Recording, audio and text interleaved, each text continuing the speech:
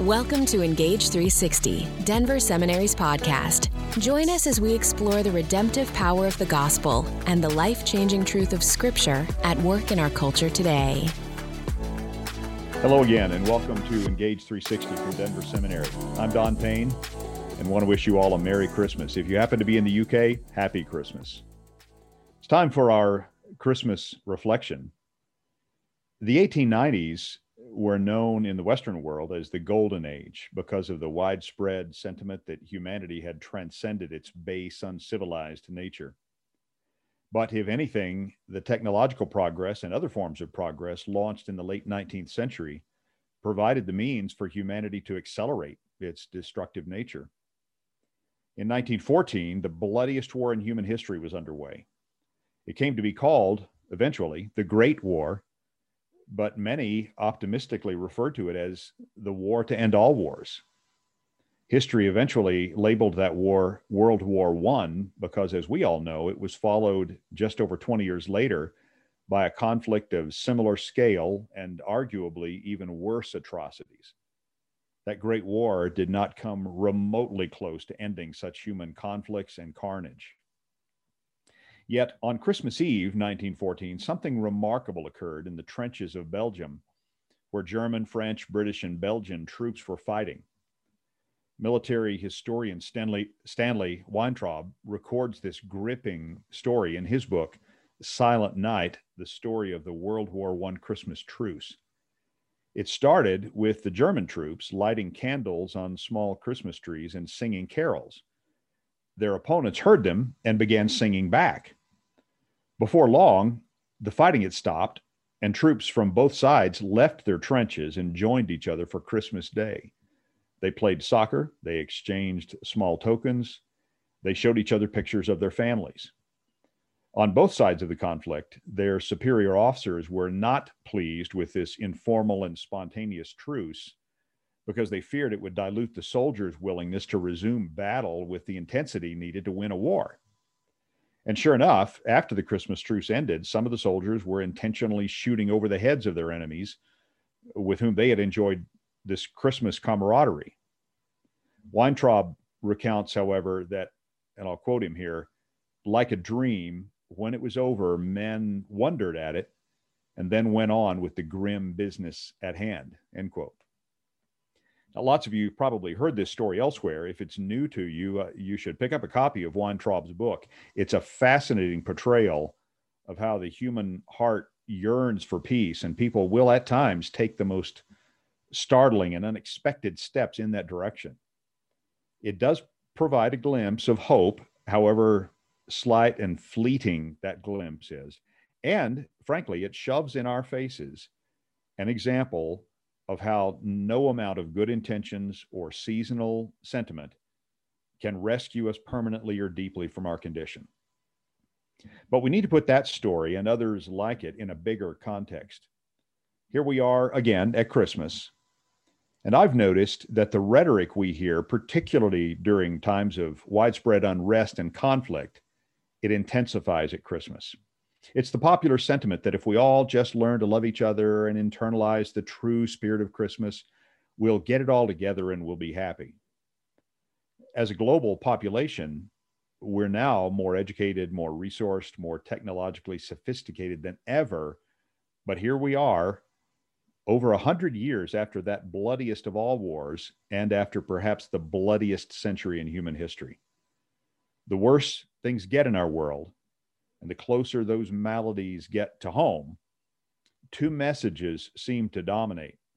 On one hand, we hear refrains of a sort of romanticized utopianism.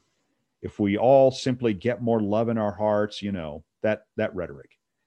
And that's what we hear a lot at Christmas, isn't it? On the other hand, is a radicalized utopianism that's determined to force all things to be right, whether through resolutions or referenda or revolt. One of these leads to a naive withdrawal and sentimentalizing of our world's brokenness. And with the other, history is replete with examples of how radical revolution tends to create alternate versions of the same oppression and dehumanization that it aimed to repair in the first place. Either version of this human-centered utopianism can leave us pretty much right where we are.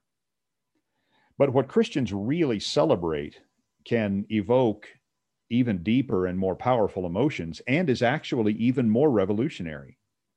God showed up in human history in person and set about the redemption of the world through the limitations, the frailty, the suffering, and the scandal of human existence.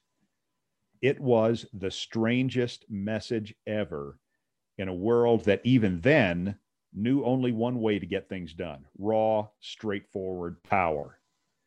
The incarnation shatters all those perceptions, those preconceptions about how the world is made right. It strips away all our illusions about our ability to create utopia, either through feel-good romanticism of a worldwide group hug, or through the intense and calculated overthrow of oppression. The gospel that summarizes God's redemptive ways through the incarnation actually pulls us into the fray to fight oppression and injustice and to heal brokenness in both large-scale and tiny-scale ways. But it frees us from both the burden to fix what we cannot fix without being as evil as what we aim to fix, and it frees us to let God take hold of our efforts and use them, even multiply them, in ways we might never be able to detect. It frees us and it obligates us to be God's agents without having to be God. So I'm about as disgusting a Christmas sentimentalist as you'll ever find anywhere. Every year at this season, I hear Andy Williams sing, "It's the most wonderful time of the year." And I think, yes, give me another cup of hot chocolate and put another present under the tree and hang another stocking and let it snow, let it snow, let it snow. I can't get enough. I even know the strange power of Christmas music because years ago when my kids were young, we were having a family game night one summer and it was not going well. There was cheating and denial of the cheating, and the evening was turning sour at a record pace. I got up and put a Christmas CD on our player, and the mood changed almost instantly. The entire evening was salvaged.